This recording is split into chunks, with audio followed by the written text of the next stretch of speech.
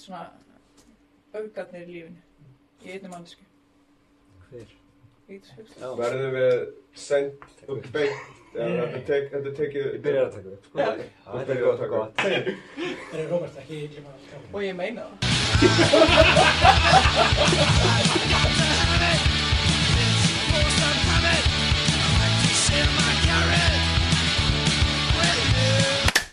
Hæ, við erum Ungir Píratar og Hjalti Björn heiti ég. Dóra Björn Guðjónsdóttir heiti ég. Ásmundur Alma Guðjónsson, við erum samt ekki systkini. Ótrúlega þetta samt, þó við séum ógeðslega lík. Já, og við vorum alltaf saman í stjórn Ungra P&iacute. Alltaf ég var að forma... Ég er líka hérna, ég heiti Valborg, Sturludóttir. Ertu vissum að sér hérna, Valborg? Ég er líka hérna. Er það búið að getið þið staðfest á hann sig hérna? Skal skrifa þetta? Já, ég skal kvitta það. Eða það fer eftir í hvernig skilgreinir veru, en það er kannski... Við getum talað um það eins. Nei, djók. En við erum hérna bæði meðlimir núverandi stjórnar Ungra P&iacute og fyrrverandi meðlimir stjórnar Ungra P&iacute og í hvaða stöðum voru þið þegar þið voru P&iacute? Ég var varaformaður. Ég var formaður. Við vorum tvíeikið ótrúlega. Já. Og við Hjalti erum í stjórnuna, ég er varaformaður og riddari. Og ég er gjaldkeri. Ertu riddari? Ég er riddari. Nice. Riddari réttlætisins. Ég er algjör riddari réttlætisins. En við erum að fara að tala hérna við ykkur saman Páskapönkið, svo kallaða, en á föstudaginn langa verður 3. árið sem það verður haldið heilagt, eða ekki? Eða óheilagt? Þetta er þriðja skiptið, jú. Já, þetta er mjög heilagt, náttúrulega. En þetta er helgidagur, sko. Já. Það verður geggjað. Kannski að þú segir eitthvað frá því? Ég man nú ekki hvernig hugmyndin var til upprunalega. Mér minnir að þetta hafi orðið til bara í spjalli hjá mér og Snæbjörni. Eins og svo margt. En síðan bara ákveðum við að gera þetta og það væri bara fyndið, okkur fannst það bara fyndið að gera þetta og bara væri bara hægt að gera þetta mjög skemmtilegt sem þetta varð og var bara frekar vel heppnaður viðburður fyrst. Við vorum náttúrulega með vantrú með okkur þá. En svo hann bara í fyrra ákveði bara að vera bara með þetta einn og höfum bara haldið því síðan. Já. Það verður hefnast ótrúlega vel. Mér fannst þetta hefnast rosalega vel í bæðaskiptum. Mjög góð stemning. Já. Gaman. Og verður bara eitthvað skemmtilega veldi næst. Sem er núna. Eftir nokkra daga. Eftir viku. Við veitum náttúrulega ekki hvernig þetta birtist á Já, það er góð spurning. Örugglega nokkra daga. Eða einhverja klukkutíma. En þú veist, ég bara vona ef að líða einhverju nokkri dagar þá bara getum við litað á þessi föstudagur í dag. Þú veist, það hjálpar mér helling sko með verkefnaskilin sem ég þarf að gera. Þú ert að fara að veita partíið á eftir. Já, og það verður æðislegt. En það er kannski áhugaverðast að ræða svona pælinguna með þessu. Af hverju að halda Páskapönk? Hugmyndin náttúrulega er að við erum þetta er tvíþætt, við erum í fyrsta lagi náttúrulega að mótmæla lagasetningunni bara helgidagafrið, lögum helgidagafrið sem kannski tölum aðeins betur á eftir. Já, það er reyndar alveg áhugavert, þú veist, hvað snýst þetta Það snýst að í rauninni manna ekki í smáatriðum en í rauninni er hvers öll svona nánast öll svona bara starfsemi bara bönnuð alfarið á þessum dögum. Þetta er ekki það sama og í rauninni þetta er ekki bara eins og frídagur, þetta er meira specific. Það má ekki halda neitt opið skemmtanahald eða hvorki á sko veitingastöðum eða á þú veist einkasölum, ekkert opinbert. En það er til dæmis talað sko í laggjöfinu sem er mjög fyndið er að það talað nefnt bingo sérstaklega. Það er svona alls konar líka undanþágur, þú getur fengið undanþágur ef þú ert að selja blóm, ef þú ert verslun sem er undir 600, eða þú ert væntanlega ekki verslun, ef þú ert með verslun sem er undir 600 fermetrar og 2/3 af veltunni er úr sölu á matvöru, drykk eða tóbaki. Að það þarf náttúrulega að taka það sérstaklega frá þannig að fólk þarf tóbak á sínum helgdögum, er það ekki? Það er lífið. Það þarf sín blóm. Já. Við þurfum að mjög sérstakt auka aðgengi þarna. En ef maður það stendur hérna tilgangur lagana, nú er ég með nefnilega tölvu hérna tölva Frábært. vald, ég bara nefna, helgidagafrið mælt í lögum þessum í því skyni að vernda helgihald og til að tryggja frið, næði, hvíld og afþreyingu almennings á helgidögum þjóðkirkjunar innan þeirra marka greinir í lögunum og svo þetta sem að þið nefnið, sem skemmtanir svo sem dansleikir eða einkasamkvæmi á opinberum veitingastöðum eða á öðrum stöðum sem almenningur hefur aðgang að sem sé óheimilt að hafa og Já, líka ef þú ert með safn, þá máttu hafa sýningu ef það fyrir vísindi, en þó aðeins eftir klukkan 15 á daginn. Já, og svo fyrir vísindi? Eða fyrir vísindi, eða einhvers konar upplýsingu fyrir almenningin. Ekki ef það bara eitthvað rassiprump, eitthvað. En ef þetta þú veist... Reiðarsafnið má ekki vera opið. Nei. Reiðarsafnið, það fyrir vísindi, þarna reiðarsafnið einmitt. Ok. En það má ekki vera neinn skemmtun í því. Nei, og ekki happdrætti. Nei, ekki happdrætti. Það sama gildur opinberar sýningar og skemmtanir sem happdrætti, bingo eða önnur svipuð spil fara fram. Þannig að mér finnst svolítið áhugavert í þessu, það stendur að tryggja frið, næði, hvíld. Þurfum við lög til að tryggja það að við chillum nógu mikið? Ég með líka bara með pælingu varðandi þetta að tryggja frið og hvíld. Má Hallgrímskirkja hafandi búið á Barónstígnu má þá Hallgrímskirkja ekki hringja kirkjuklukkunum á föstudeginu langa?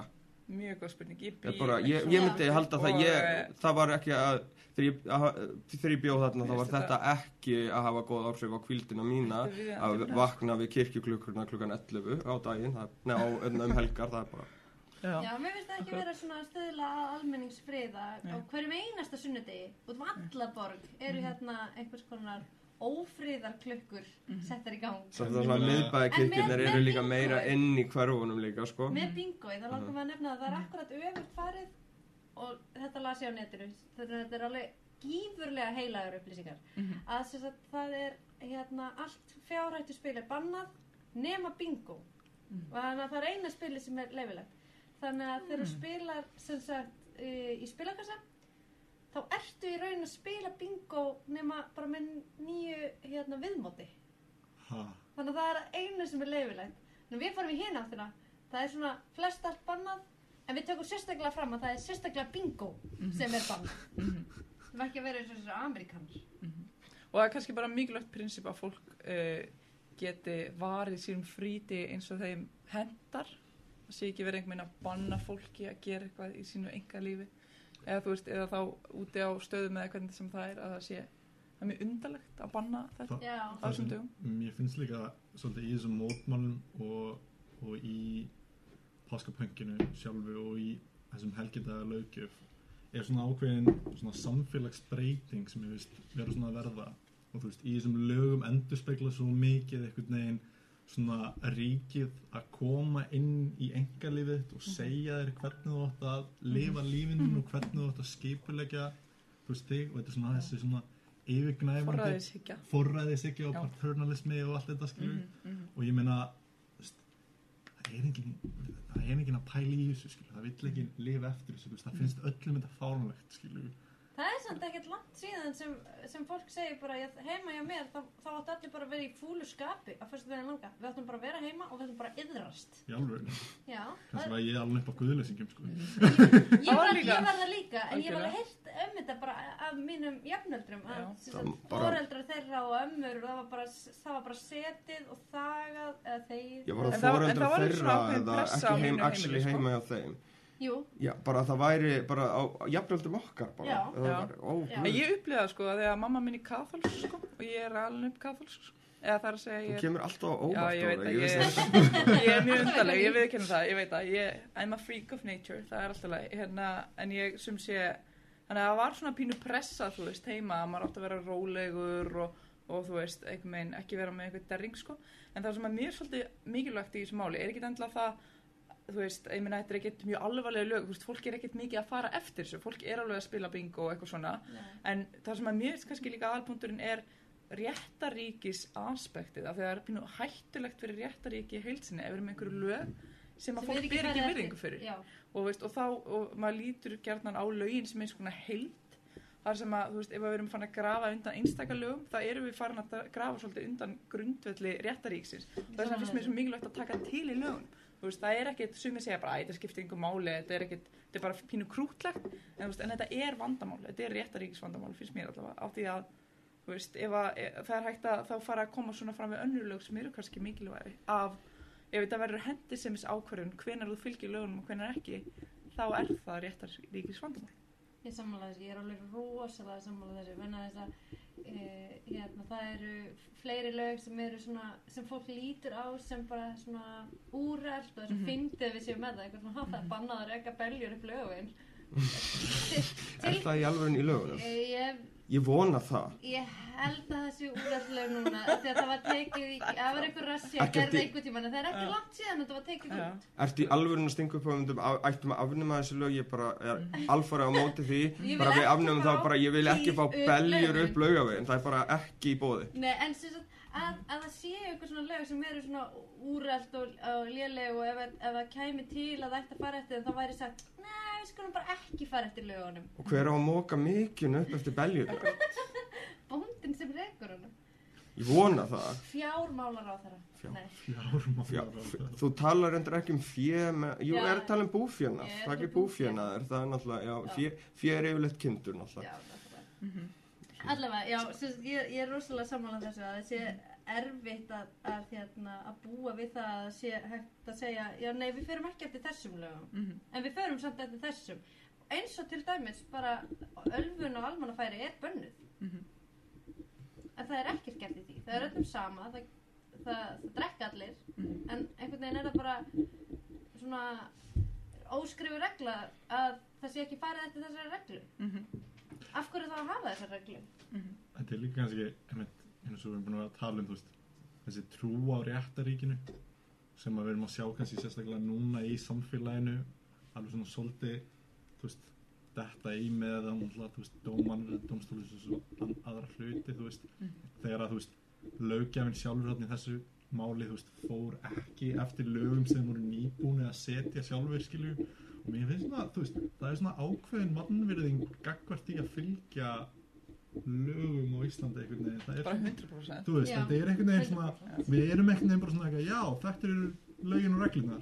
En og henta mér ekki nákvæmlega núna, svo ég ætla bara að sleppa því, skilju. Þetta svolítið líka svona, en þetta samt svona ofan af það, að bara svona halda þessu perspektífi, að þá í rauninum með að við séum bara svona, já ok, við erum ekki að fylgja öllum lögunum eitthvað, ok, en ætti það ekki vera þannig með lögin að þau séu bara mjög skýr, en síðan bara eitthvað svona óskrifuð ótölu regla að já, við erum samt ekki að fara eftir þessum lögum, þannig að það verið svona meðvitað einhvern veginn að búa til bara alveg grátt svæði með lögin. Og það felst svo mikið vald í því að túlka það, hvað má og hvað má ekki. Það fer það bara eftir yfirvöldum á hverjum tíma, hvað hendar þeim og hvað hendar þeim ekki, sem að setur okkur öll í ógeðslega óþægilegar aðstæður, af því að þá getum við einhvern veginn ekki vita nákvæmlega hvenær við megum gera eitthvað og hvenær ekki. Þú veist, það er fullt af svona einhverjum lögum sem eru bara óskýr. Fólk í valdalausari stöðu. Erfiða stöðu, nákvæmlega. Og á meðan það eru yfirvöldi sem einhvern veginn ákveðja og núna hendar það mér að þessi lög skipti ekki máli eins og þau eru að gera. Þú veist, þetta klikkað. Já, þetta klikkað. En mér er mjög svona falleg írónía í því að vera að ræða það að lög séu svolítið ólög og ekki séu fara eftir þeim, við erum með skipulagða borgarlega óhlýðni. Mér finnst það svolítið skemmtilegt. Þetta minnir mér svolítið líka á að við tölum þessi túlkun lögana, kannski að nefna það.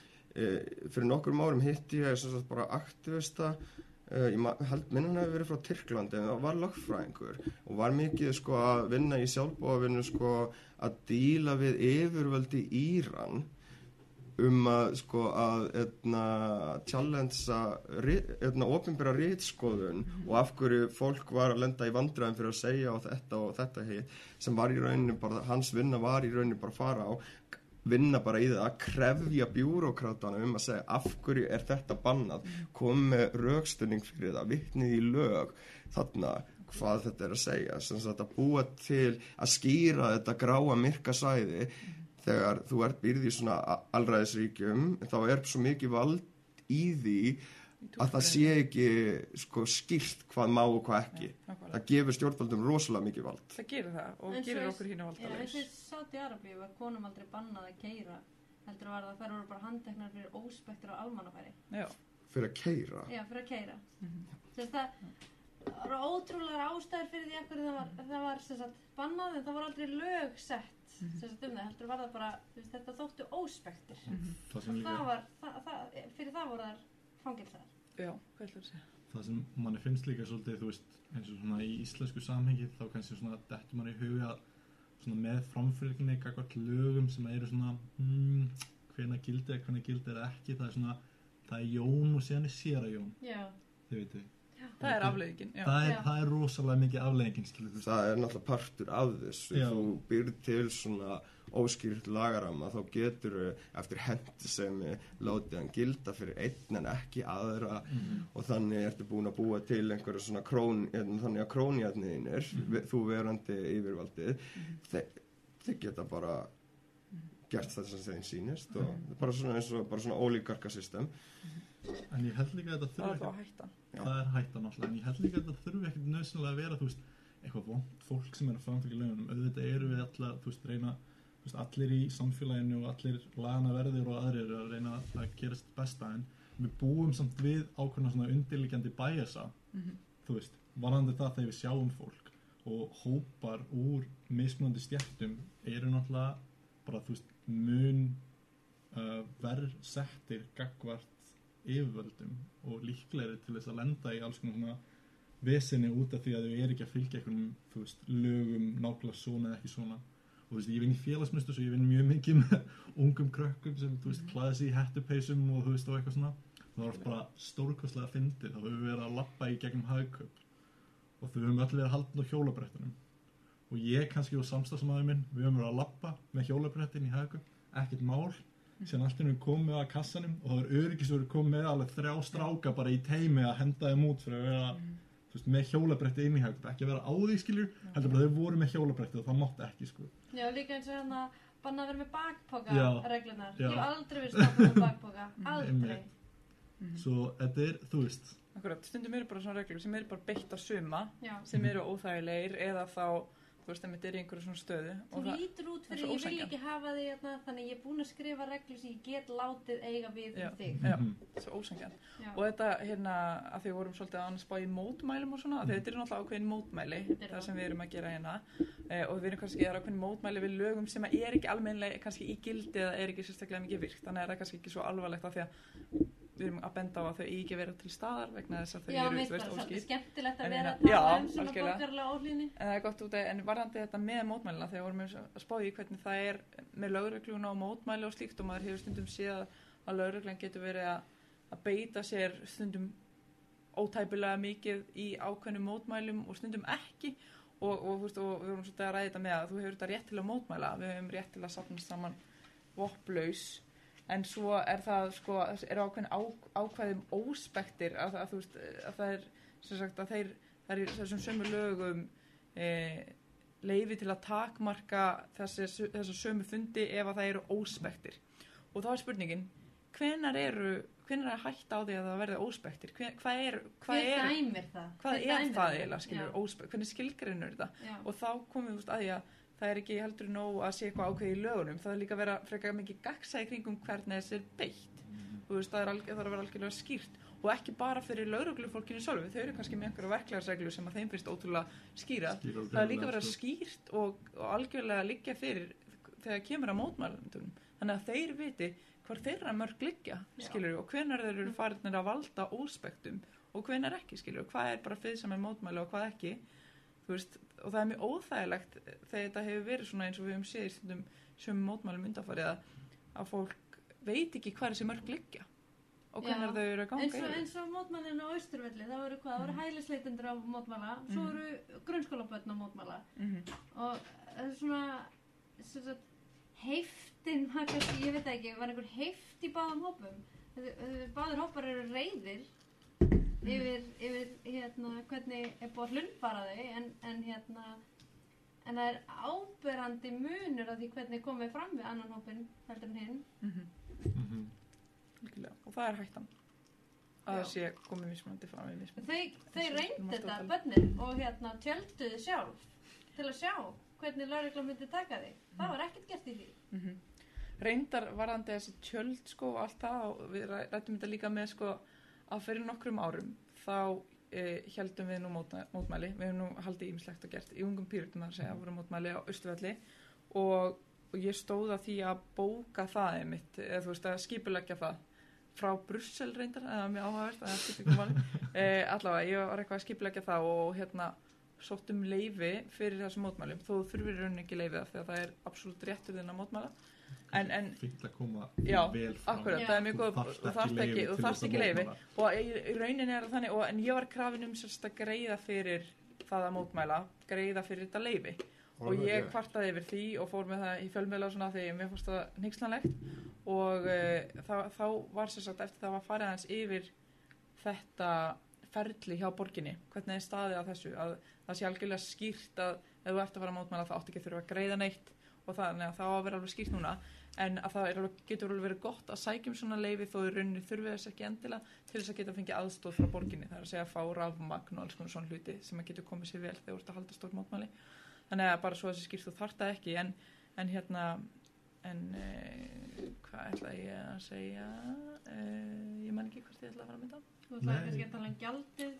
Hvað var þetta mikið? Hvað var þetta mikið? Hvað var þetta? 15 skall eitthvað, já, það var til Reykjavík alveg smá pening. Það er afnota, þú veist, gjald að einhverju opinberu rými þegar Reykjavík ber ábyrgð á því að fara vel með rýmið, almannarýmið, þú veist, og það er bara eðlilegt að einhver standi að því að passa upp á það og ef þú ætlar að nýta þér almannarýmið til þess að vera með sölubás eða eitthvað, þú veist, þá ert að fá ákveðna þjónustu og þá er verið að greiða fyrir eitthvað almannagjald. Ég man ekki hvað þetta er, kannski er þetta 10 skall, þú veist, ég man það ekki alveg. En hvernig er það að halda mótmæli til þess að selja, hvað er það? Nei, það er nefnilega máli. Nei, akkurat, og það er ekki þannig, þú veist, það er bara þannig alveg skýrt, þú þarft ekki borga fyrir að halda mótmæli. Þetta heldum við í Ungum Píratum bara mjög nýlega leyfislegs mótmæli. Já, akkurat, Já, við heldum það ekki, við mættum á mótmæli, grunnskólabarna, en þess að grunnskólabörnin hefðu fengið, frá skólastjórnendum, svona hvatningu eða ef að segja mútur öllu heldur að ef að þau myndu ekki mæta á loftslagsmótmælin þá myndu þau fá í staðinn pítsu í hádeginu. Þannig að við byggum það til pítsu meðmælin og hvöttum börn til þess að nýta sinn lýðræðislega rétt ef þau hefðu áhuga á að mótmæla yfir höfuð þá gætu þau komið á Austurvöll og fengi pítsu sem er bara skemmtilegt og við vorum með þarna margarita og vegan og það kláraðist allt. Já, actually var bara mjög heppilega mikið pantað af pítsu. Já, nákvæmlega.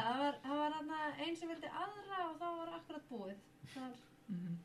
Þannig að það fengu allir og þetta var voðalega líka bara flott skipulag hjá þeim. Bara geggja. Það var rosa flott hjá þeim. Þau voru með alls konar svona alls konar slagorð og alveg mikil mæting rosa mikil mæting og kom mér alveg bara mjög óvart og glatt. En svo var eitt sem ég ták eftir í fjölmiðlum eftir á sem var að tala við hellingu krökkum og eitt slagorð var þú veist, okkar framtíð skiptir líka máli ekki bara, þú veist, hvað fullari fólk er að gera núna og hvað þýtt eftir í hug og eitt var að þau vildu stöða hvalveiðar og svona en það sem ég sá í fjölmiðlum var bara það var einn þarna sem vildi að allir kæmi í skólan á hesti hann eitthvað veruleikafirrtur og verið að gera grín af börnum Já, þetta var svolítið svona það er mjög skrítið Já, mér finnst það mjög sérstætt Já, að cherrypicka eitthvað svona dæmi þegar þetta var mest bara ótrúlega eðlilegar kröfur Ótrúlega eðlilegar kröfur og svona ótrúlega skýrir krakkar Já, ég finnst líka skemmtilegt með mótmæli ég var aðeins verið að tala í fólk um þessi mótmæli sem kemur svo sem upp mörg svona mótmæli hjá þú veist, einhverjum hópum sem að mitt fólk finnst svona að vera aðeins eða þú veist horfir aðeins minni augum sko á hefur eitthvað svona áfyrirleikinga og það er þetta með það að veit þessi krakkar eitthvað hvað það gera eða ekki bara fara til að sleppa skóla á eitthvað svona dæmi þú veist og mér áleikum mikið leiðindi. Mér finnst það alltaf mjög skemmtilegt og ég bara eitthvað, þú veist, ég meina svara auðvitað bara eitthvað, ert þú sérfræðingur í loftslagsmálum? Já. Ég það ekki, þetta ógeðslega flókið og þetta þú veist, niður í 10 ára krakkar, skilju, en ég hef aldrei séð jafn mikið sjálfsnám fara í gang eins og eftir að þessi mótmæli byrjuðu. Og ég hef bara krakkar sem bara fara á netið og að kynna sér, þú veist, hluti sem bara eitthvað sem þú lærir í menntaskóla og þeir bara að detta með þetta hreinu í 8. bekk, skilur bara hvernig, þú veist, veðurfarsbreytingar og seltunum sjávar og, þú veist, mismunandi áhrif af því að, þú veist, brenna upp regnskóga og alls konar, þú veist, bara hluti sem maður bara svona eitthvað, þú veist.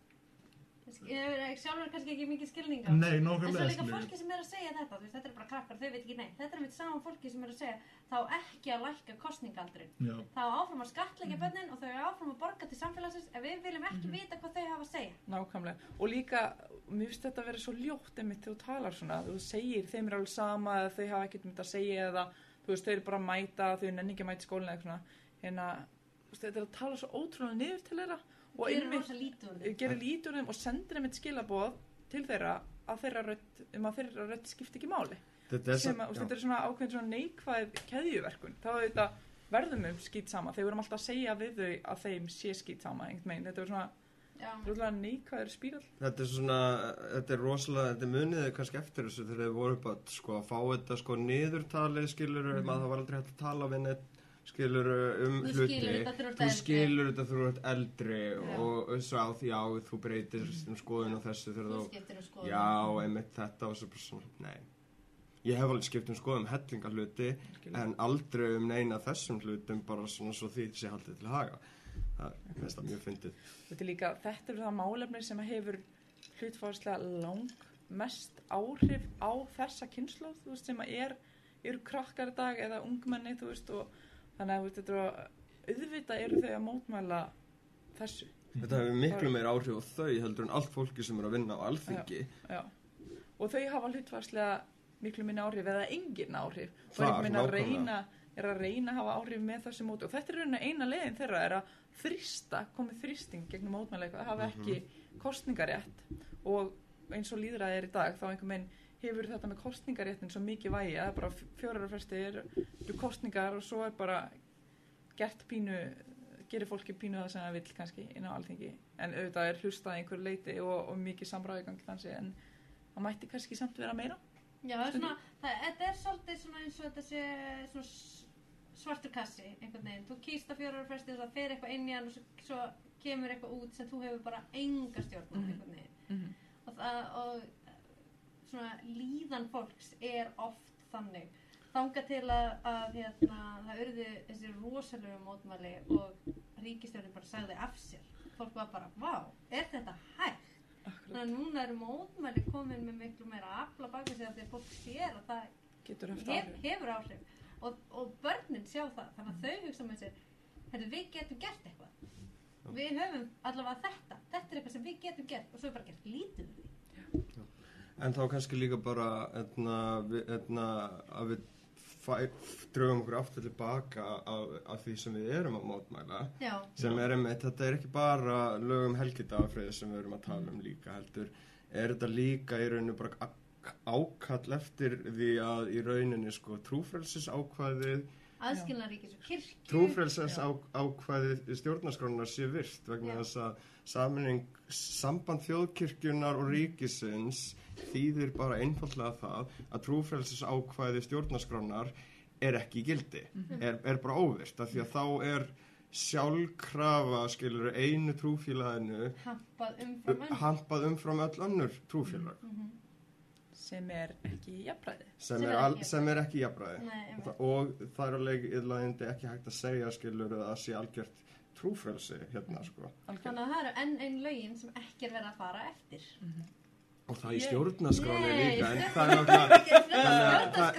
nefnilega svolítið athyglisvert með þetta þess vegna gamla stjórnarskráin okkar sem sagt bara í beinni mótsögn við sjálfa sig skilur af því að það þarna ákvæði í henni frelsi. En mér samt mikilvægt að koma fram þú veist að við erum ekkert endilega að dissa og við erum ekki að dissa það að fólk trúi og hafi trúarbröð. Það snýst ekki það, fólk má bara trúa eins og það vilt og það bara eins og það vill segja og það bara yndislegt ef fólki líður vel með það og það gefur lífið þess eitthvað. Mér finnst bara mikilvægt að koma fram vegna þess að stundum getur þessu umræði að fara út í það að við bara banna alla trú eða eitthvað eða einhvern veginn að vinna gegn trú.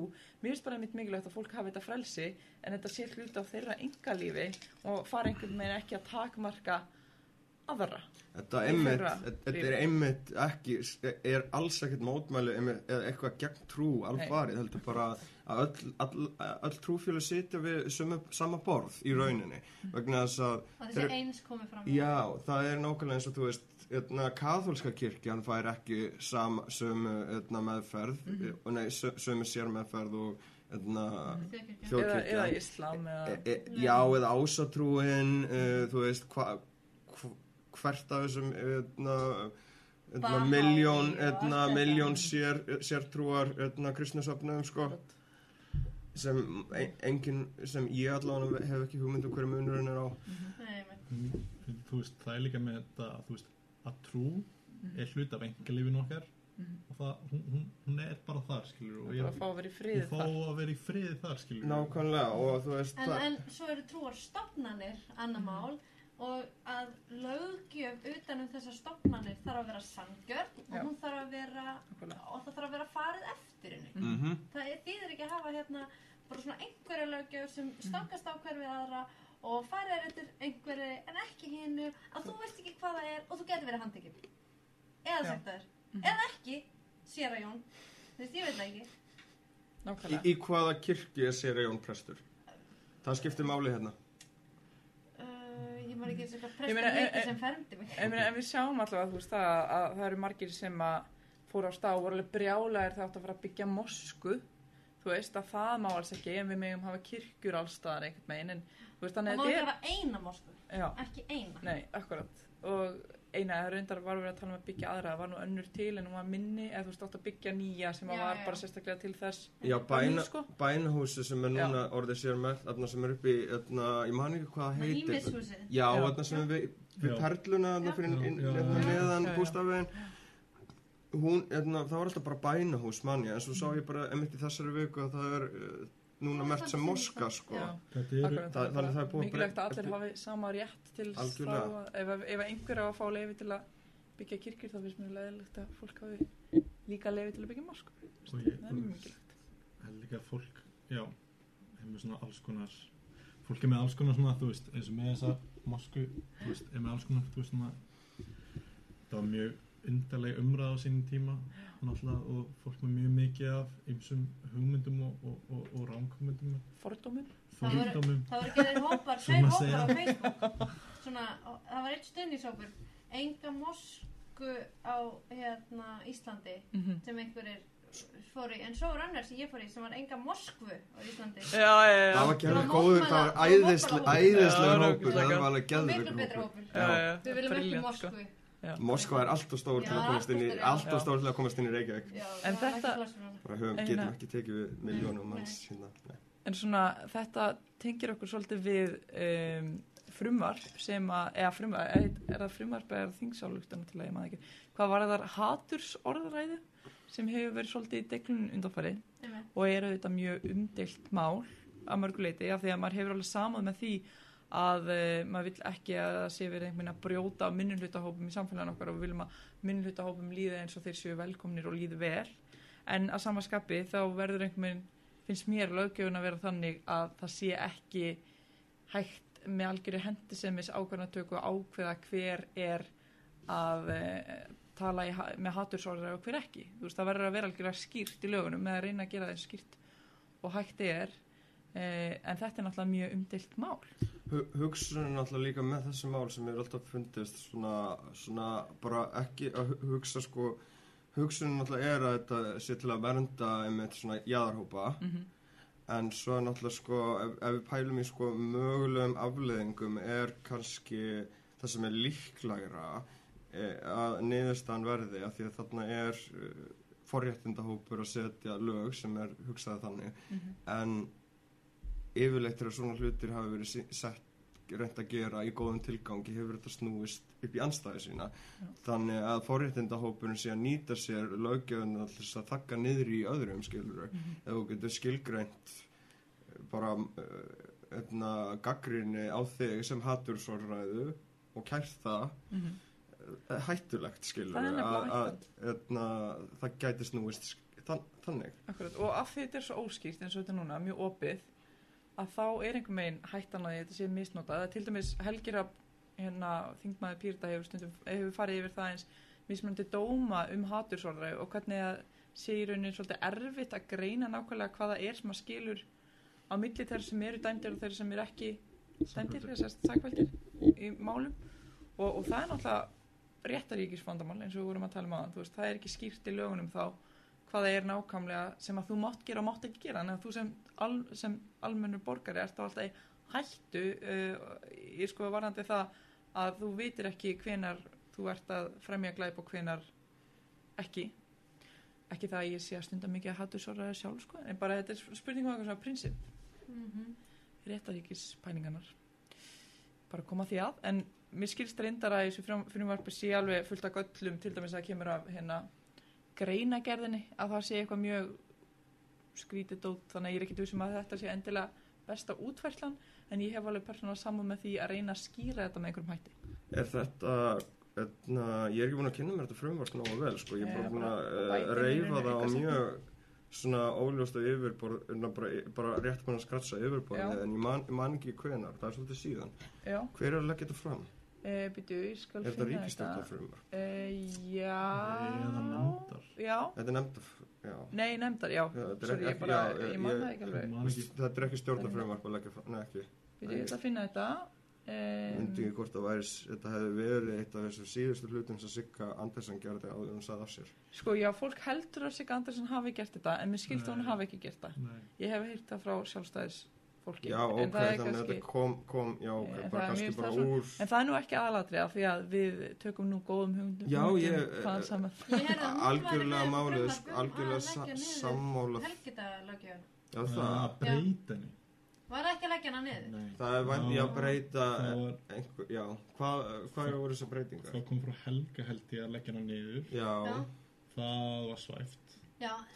Hvenær kom það frá honum? Var það á síðast? Það er, já. Hann hefur gert það nokkur sinnum. Já, ég held að það gera það. Núna kom hún með tillögur að breytingum, en þú veist, ég held skilur. Gott mál. Já, gott mál. Já. Bara forvitin að vita hvað það breytingar það Þetta er virkað eitthvað töluvert eins og ég skil þetta. Já. En ég meina síðan þá heimildir kirkjunur til þess að vera með heimildir þín alltaf að gera það sem heimildir lögreglunar til að stöðva samkvæmi.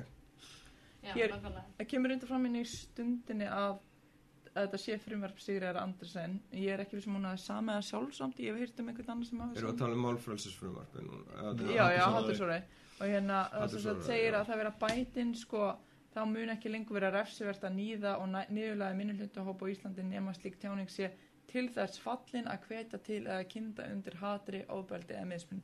Þannig að það er verið að bæta þau inn og þetta er tilraun til þess að skýra þetta sem ég hef samúð með.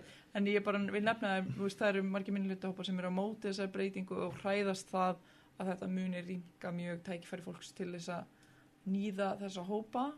Bara svo að sé sagt, samtökin 78 setja upp á móti þessu. Þannig að þetta er auðvitað mjög... Er það ekki, samt, það að nýða hóp er að bara depersonaliza hópin til þess að dehumaniza hópin til þess svo að það sé auðveldara að beita hópin ofbeldi. Hvetja til að kynna undir hatri og ofbeldi, akkurat mismunum það er. Þetta er alveg, mér finnst þetta ennþá óskýrt með þessari orðum samt. Já. Þetta er svona, mér finnst þetta ekki... Ég er mjög fylgjandi því að það sé einhver lagarami utanum hatursorðræðu. Ég er samt ekkert eitthvað á því að það sé búið að finna bestu leiðina til að útfæra það. Það sem ég held líka, þú veist, í þessu er svo mikið að það er ekkert ein leið til þess að gera þetta og ég held að, þú veist, ef við horfum eins og, þú veist, ég er mjög hrifin af mannréttindasáttmála Evrópu og mannréttindadómstóli Evrópu og mannréttindadómstóli Evrópu til dæmis hefur túlkað held ég mjög vítt leyfi ríkja til þess að setja, þú veist, til þess að útskýra hvað er hatursorðræða og hvað er það ekki, út af því að ég held að, þú veist, þetta er svo ofboðslega staðarbundið, skilur, hvaða hópar eru á staðinum og hvaða hópar eigendur sögg að sækja þegar þú horfir á ákveðin lönd það sem að þú veist hefur jafnvel allt verið í ítlundum á milli mismunandi þjóðfélagshópa mjög nýlega skilur þá getur kannski þú veist maður hugsar Norður Írland og Kosovo og aðra staða á Balkanskaganum sko en þessi staðir eru með allt aðra þarfir fyrir svona löggjöf heldur en Íslandin En svona gefur alveg auga leið Þetta samt áhugavert af því að þú farir inn á þessa svæði til dæmis af því að einmitt lönd fyrst við erum ennþá bara spólum okkur baka aftur í aðskilnaði ríkis og kirkju fyrirkomulega trúfélagsfyrirkomulega á Íslandi þannig náttúrulega að gjöld til trúfélögin ekki að sjá reka sína eigin reka sína eigin félagsgjöld heldur þau rekin skilur á fé þar sem ríkið hefur milligöngu skattheimtu meðlima einmitt skattheimtur til þess sem það er hvað, núna er 1000 kall á mánuði fyrir hvert meðlim þetta er bara ótrúlega bara óskynsamlegt kerfi að því leiti til dæmis bara nú ef við bara svona horfum til landa einmitt sem kom inn á þetta þar sem hafa haft sögu af trúarófsóknum og þá er bara tekið dæmi sem dæmi Ungverjaland það náttúrulega það dóu 95% gyðinga í Ungverjalandi í helförinni svo hátt hlutfall þar í Ungverjalandi í dag það bara algjörlega ólöglegt að öllu leyti að halda einhvers konar skrá yfir trúarskoðanir fólks algjörlega ólöglegt bara þú veist að því að þau vita af sinni reynslu hversu hættulegt þetta þannig að þið getið ímyndað ykkur skilur maður alltaf bara en stjórnvöld í dag kerfið ekki að þú veist setja fólk í gasklefana á Íslandi í dag það ekki til ekki núna allavega ekki núna en þú veist og það myndir og það verður ég hef bara fulla trú að það fari ekkert þannig skilur með núverandi skilur fólki sem í lögreglunni núna og það í dómsmálaráðuneytinu en þetta líka bara að hugsa til þess að möguleikin sé bara alfarið ekki til staðar og það í rauninni það snýst bara það þetta ekkert það að núverandi heldur bara hversu það hættulegt bara ef þú veist ef því misbeitt já og það nefnilega það kemur fyrir að einstaklingar eða hópur komist til valda á fölskum forsendum og þetta tengist Nei, það hefur aldrei gerst ég fyrir ekki að ég dreg þetta tilbaka og ég byrðist afsökunar það gerist aldrei kjörin lýðræðislegri kosningu það gerist náttúrulega aldrei að fólk ljúi fyrir kosningar eða neitt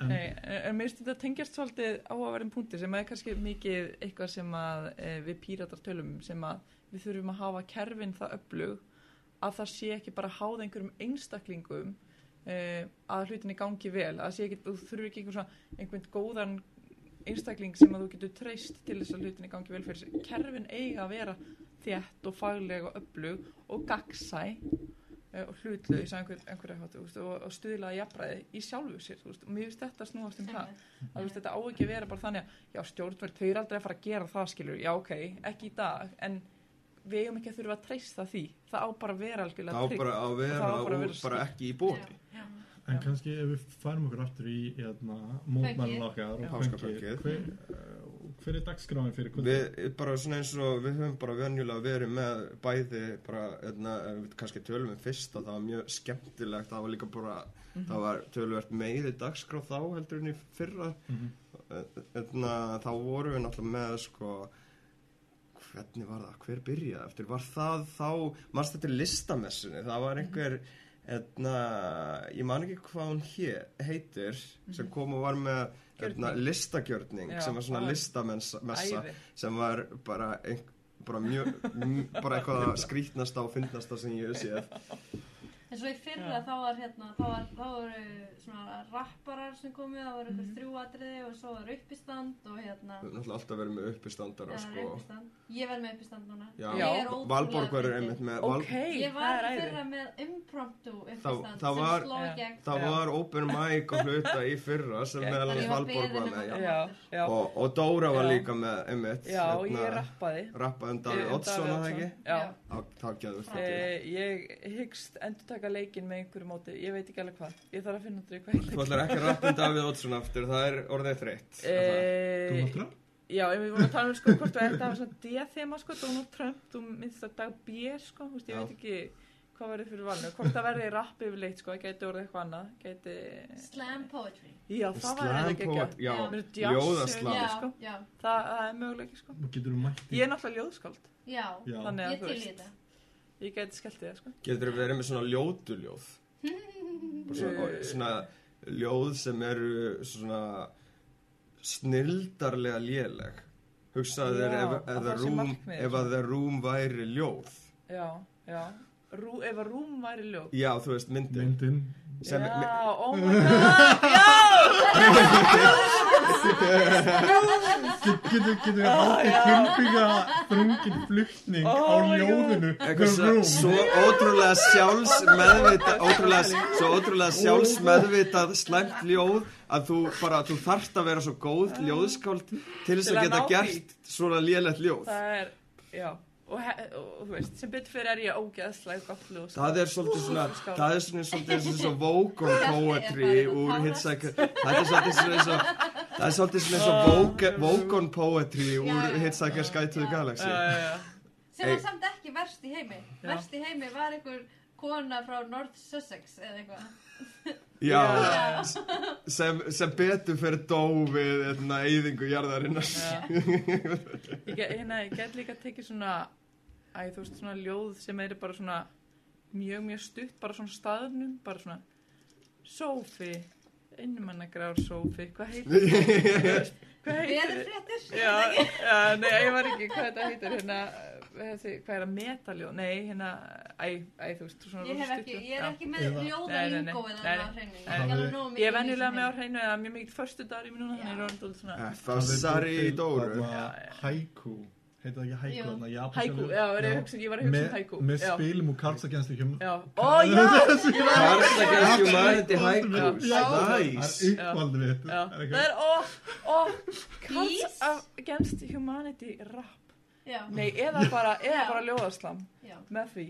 Það er, við erum að koma... Eða fyrirsagnir á deva. Hvernig sem verður, það verður ótrúlega skemmtilegt og þú ættir að koma. Það verður ógeðslega. Ég hlakka til. Við verðum með uppistandara. Þetta er alltaf snill. Já, og svo Sigga ég kom að rappa eftir þetta. Já, Sigga ég kom að rappa. Já. Hún var í fyrra líka. Hún var æði. Svo verðum við, með uppistandara. Já. Og Dóra ætlar að vera með gjörning einhvern. Eitthvað rugl. Komið og sjáið. Og grátið. Til svona spurningarleik. Hvort er þetta fyrirsögn á divaf eða aðtöðasamt? Já, og við höfum líka verið að tala um að það ætti að vera pub quiz, vonandi, við erum að vinna í því. Já, það er góð pæling. Já, það er ekki alveg á hreinu hver sér það en þá sko. Ok, við finnum út af því. Já. Hjalti sér bara hérna. Já, Hjalti getur... Hann er góður í þessu. Hei! Já, ok. Ég var skömmu fyrir pubquizi mitt síðast, það var á verfitt, víst. Var það, hvenær varstu með pubquiz? Skrimsla pubquizi. Skrimsla pubquizi á Þorrablótinu. En getur þú haft það trú? Trúar þema.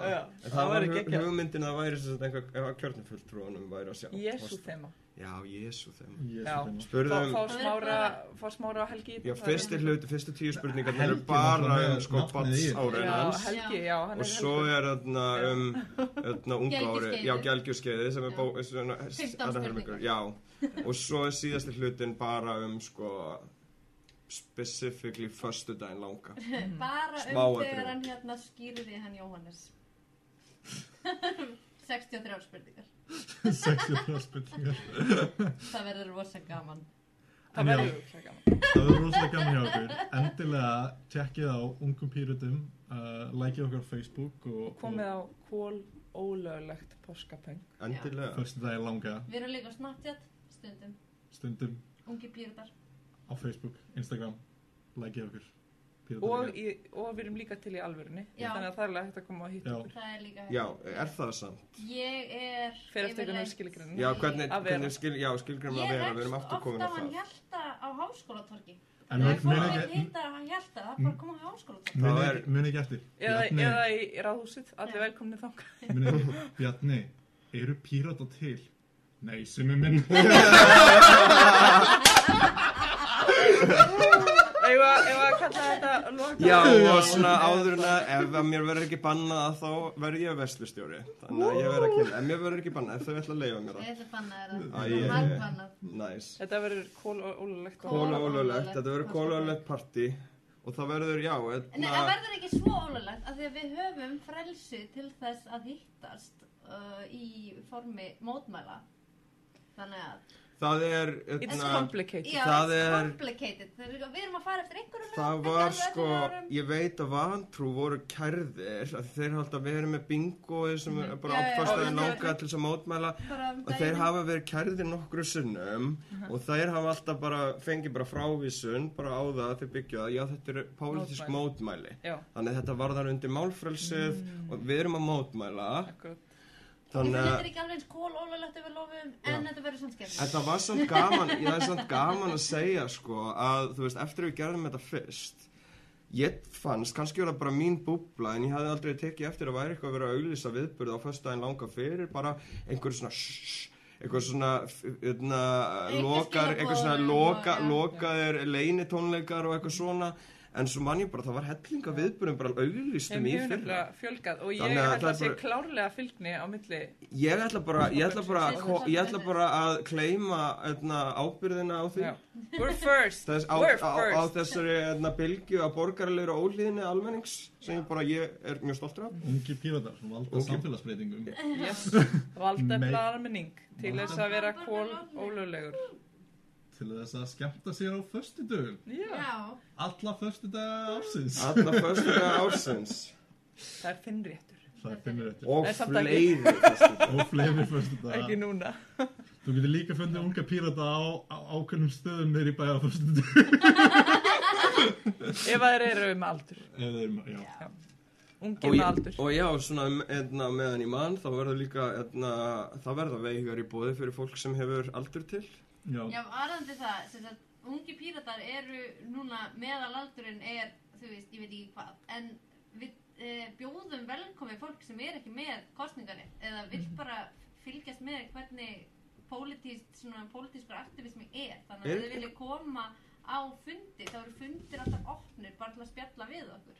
Það er alveg fólk, bara á menntaskóla aldrei í félaginu, eða ekki? Jú, en það er ekki stjórn og hvað Gamindra, hún er í mennskóla. Já, hún er í mennskóla. Og er Óli ekki lengur í... Hann er ekki lengur í stjórninni. Okay. En hann er ungur Píratar. Já, hann er ekkert hættur. Hann er náttúrulega að vinna hann er að vinna kerfistjóri upp í HR, sko. Eða eitthvað í tæknideildinni. Mér finnst að fyndi að sjá hann upp í skóla, sko. Já, ég skal trúa því. Hann líka mjög flinkur, maður. Já, við tökum vel á móti ungu fólki. Og það er bara allir bara velkomnir, þetta verður mjög skemmtilegt, það verður alltaf verið rosalega skemmtilegt. Já. Og engin hægt að þetta verði eitthvað öðruvísi núna. Nei, nokkulega. Bara knús og kossar. Knús og kossar. Og við ætlum að segja þetta gott dag, það ekki? Jú. Já. Við kveðjum hérna úr Tortuga í síðan 23. Yes. Já. Þar sem að Páskapönkið verður haldið. Mjög vel merkt. Vel merkt. Ég heiti Hjalti. Ég heiti Dóra. Ég heiti Ásmundur. Við heitum Valborg. Og við erum Ungir Píratar.